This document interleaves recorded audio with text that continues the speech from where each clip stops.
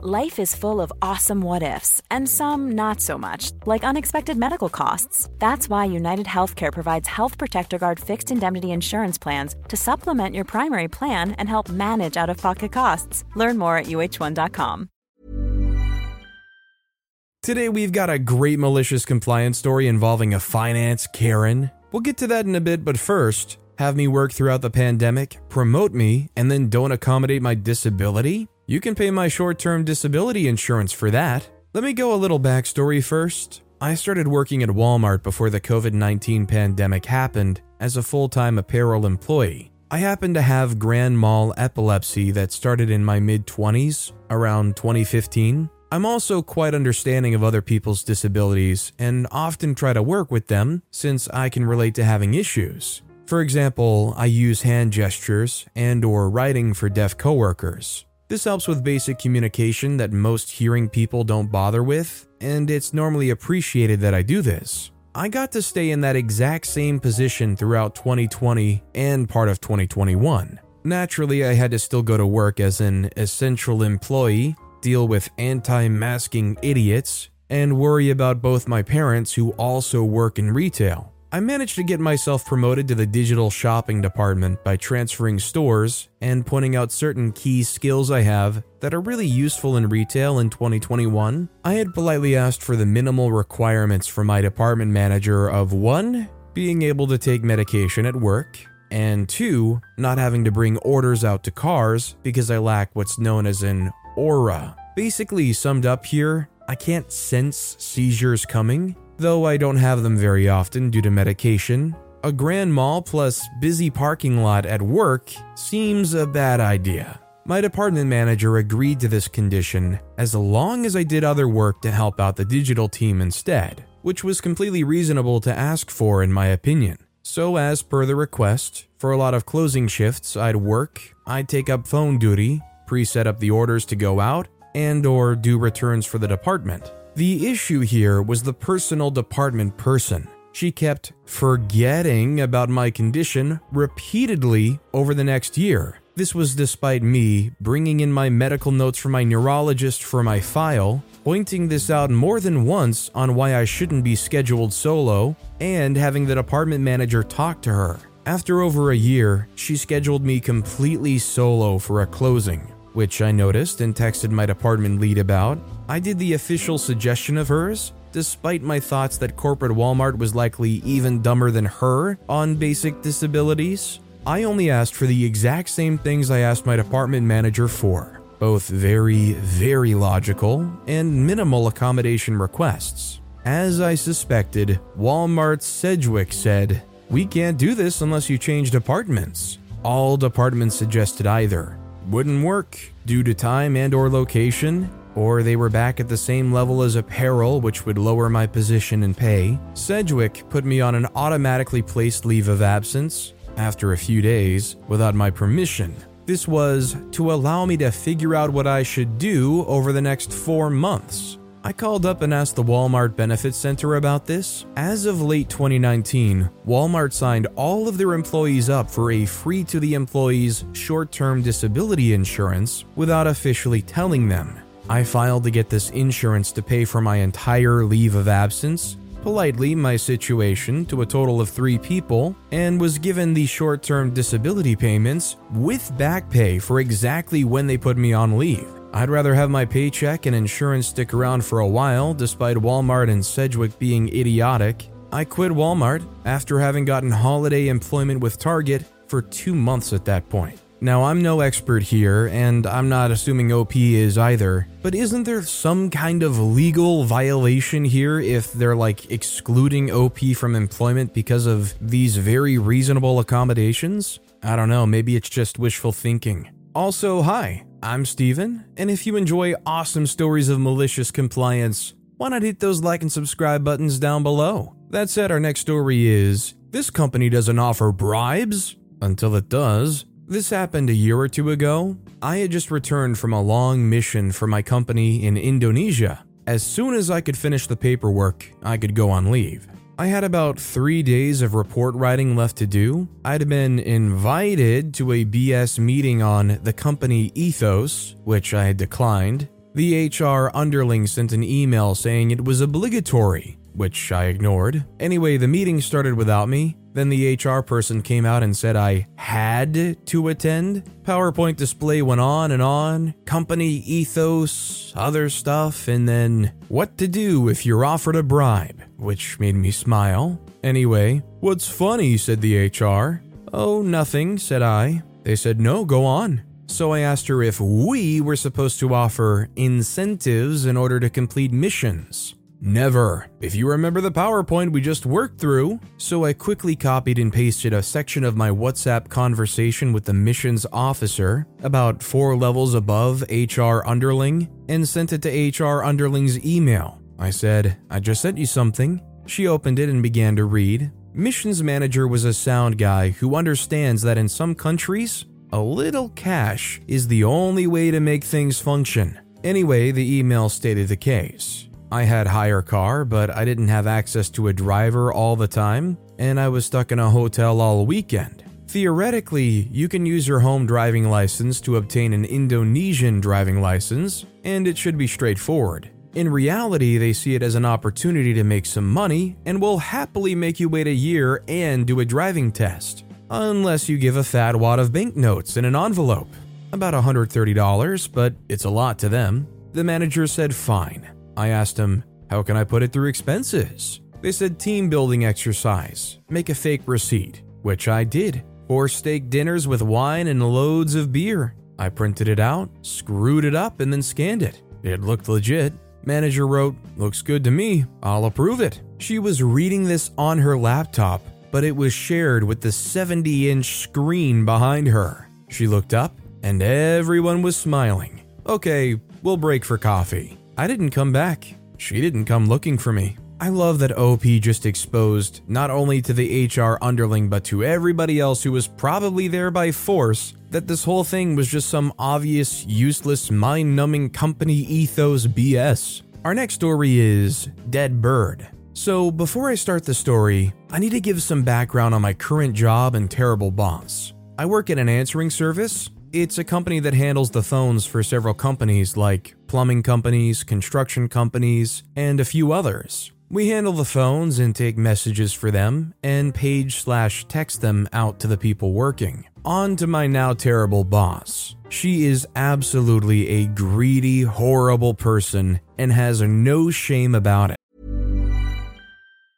Quality sleep is essential. That's why the Sleep Number Smart Bed is designed for your ever-evolving sleep needs. Need a bed that's firmer or softer on either side? Helps you sleep at a comfortable temperature? Sleep Number Smart Beds let you individualize your comfort, so you sleep better together. J.D. Power ranks Sleep Number number 1 in customer satisfaction with mattresses purchased in-store. And now, save 50% on the Sleep Number Limited Edition Smart Bed for a limited time. For J.D. Power 2023 award information, visit jdpower.com/awards. Only at a Sleep Number store or sleepnumber.com. One size fits all seemed like a good idea for clothes. Nice dress. It's a t-shirt. Until you tried it on. Same goes for your healthcare. That's why United Healthcare offers a variety of flexible, budget-friendly coverage for medical, vision, dental, and more. So whether you're between jobs, coming off a parent's plan, or even missed open enrollment, you can find the plan that fits you best. Find out more about United Healthcare coverage at uh1.com. That's uh1.com. Storytime is sponsored by BetterHelp. Nearly everyone at some point in their life will struggle with their mental health, whether that's something stressful at work, in a personal relationship, or something else. I know that I really struggled with anxiety in my early 20s, and therapy was a massive help for me. That's why I'm a massive fan of therapy and today's sponsor, BetterHelp. If there is anything in your life, big or small, that is negatively affecting you, get it off your chest with BetterHelp. It's an online therapy service that after finishing a small questionnaire will match you with a licensed therapist, where you can book appointments that match up with your schedule at any place or any time. And if you feel like you're not bonding with your therapist, you can switch at any point for free. Also, therapy isn't just if you're struggling with mental health. If you're looking for guidance or ways to improve your social skills, life, or relationships, it's a great judgment-free way of doing that. Get it off your chest with BetterHelp. Visit betterhelp.com/storytimepod today to get 10% off your first month. That's BetterHelp, HELP.com/StorytimePod.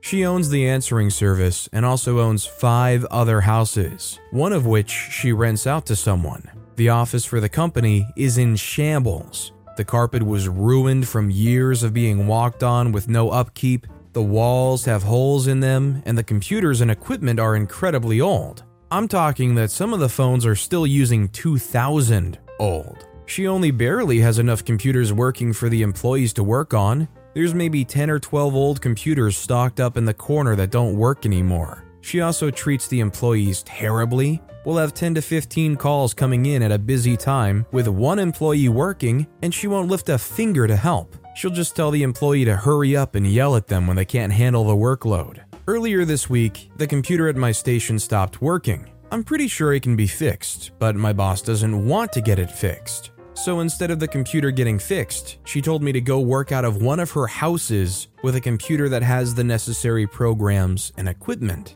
The house she wanted me to go to is actually about 10 minutes closer to where I live compared to where the office is. So whatever, I didn't make a big deal about it. She had me sign a non-disclosure form to not tell anyone about her house, and included that I was not allowed to touch anything in the house. I was only allowed to touch the equipment that involved work. Again, I just thought whatever, and just signed it. So on to my story. I'm sitting at the desk earlier this week, and it was super slow, so I was reading a book. Then I noticed her cat coming in from the doggy door with a dead bird in her mouth. So I call my boss, and the call goes like this. Hey, so your cat just walked in and it had... They immediately jump in. Don't you freaking dare touch my cat. I said, but the cat... If you touch my cat, I will fire you. You hear me? Yeah, all right. Then I hung up, and I did absolutely jack about it. On my way out, I glanced down the hallway and saw a pile of feathers and bird parts all over her bed, which I laughed so hard at. I'm finishing up school in the next couple of months, so I'm biting the bullet and finishing off before I quit, since I don't want to find a part-time job for a month. But when I quit, you bet I'm going to tell someone about the work violations. Anyway, like I said before, this is my first time posting, so please be nice. Honestly, this is amazing malicious compliance. I can't believe they're that defensive about their cat. Like, what, does OP have poison fingers or something? I don't know, maybe they're worried the cat will actually find somebody that seems to care about them. You know, maybe somebody that doesn't buy the cheapest cat food they can possibly find. Our next story is, you can always be more glam rock. This morning, I, 32-year-old male, was getting ready to go into work teaching primary school. Whilst I'd been in the shower, my smart assistant had tried to remind me that it was Rockstar Day.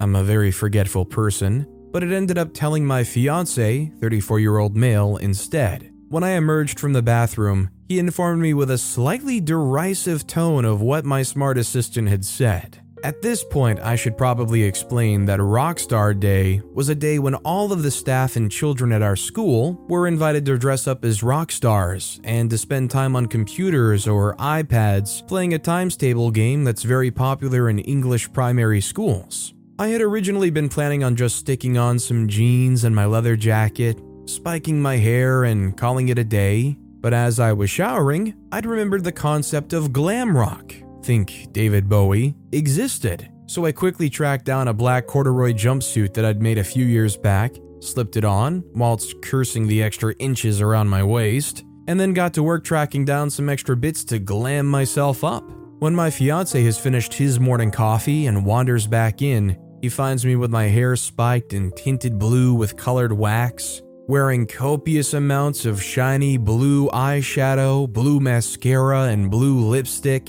I turn, smile, and say, "So do I look glam rock enough?" Being his sarcastic self, he looks me up and down and says, "Well, you can always be more glam rock." I look him dead in the eye and say, "You know, you're right. I could track down some rhinestones and use eyelash glue and stick them to my face." He raises his eyebrows and responds with, "I wasn't being serious." "No," I reply, "don't put yourself down. It's a really good idea." So I spent 15 minutes gluing aqua-colored rhinestones to my face. And when he went to kiss me goodbye before going out to work, it took him a minute to find part of my face that was both its natural color and not bedazzled. I love the idea of just the concept of you can always be more glam rock. There's no such thing as too glam rock. You can always push the envelope even more until you're just one big walking rhinestone. But then you realize, what if you were a multicolored giant walking rhinestone? It just never ends. Our next story is 2 petty victories over finance Karen. My former employer's rulebook says that they would reimburse 45 pence per mile if somebody with a petrol or gasoline car needs to drive to the office, but only 11 pence per mile to EV drivers. Even though you could argue that running costs are comparable if you factor in the higher price of an EV. So petrol car ownership is a money spinner, as most cost far less than 45 pence per mile to run. But with the recent increase in electricity prices, my EV now costs about 13 pence per mile to run if I charge it at home, or almost 25 pence per mile if I use a public charger. They've all been bought by oil companies who now fix the price so it's no cheaper than petrol, so no grifting profit for me. Finance Karen told me that's government rules and to look it up if I didn't like it. So I did. And I found that technically my car is a hybrid, as even though it's all electric to the wheels, it has a generator which I could fill with 8 liters of petrol to recharge the battery and extend the electric range. I rarely use it, but it's a loophole I'm willing to exploit,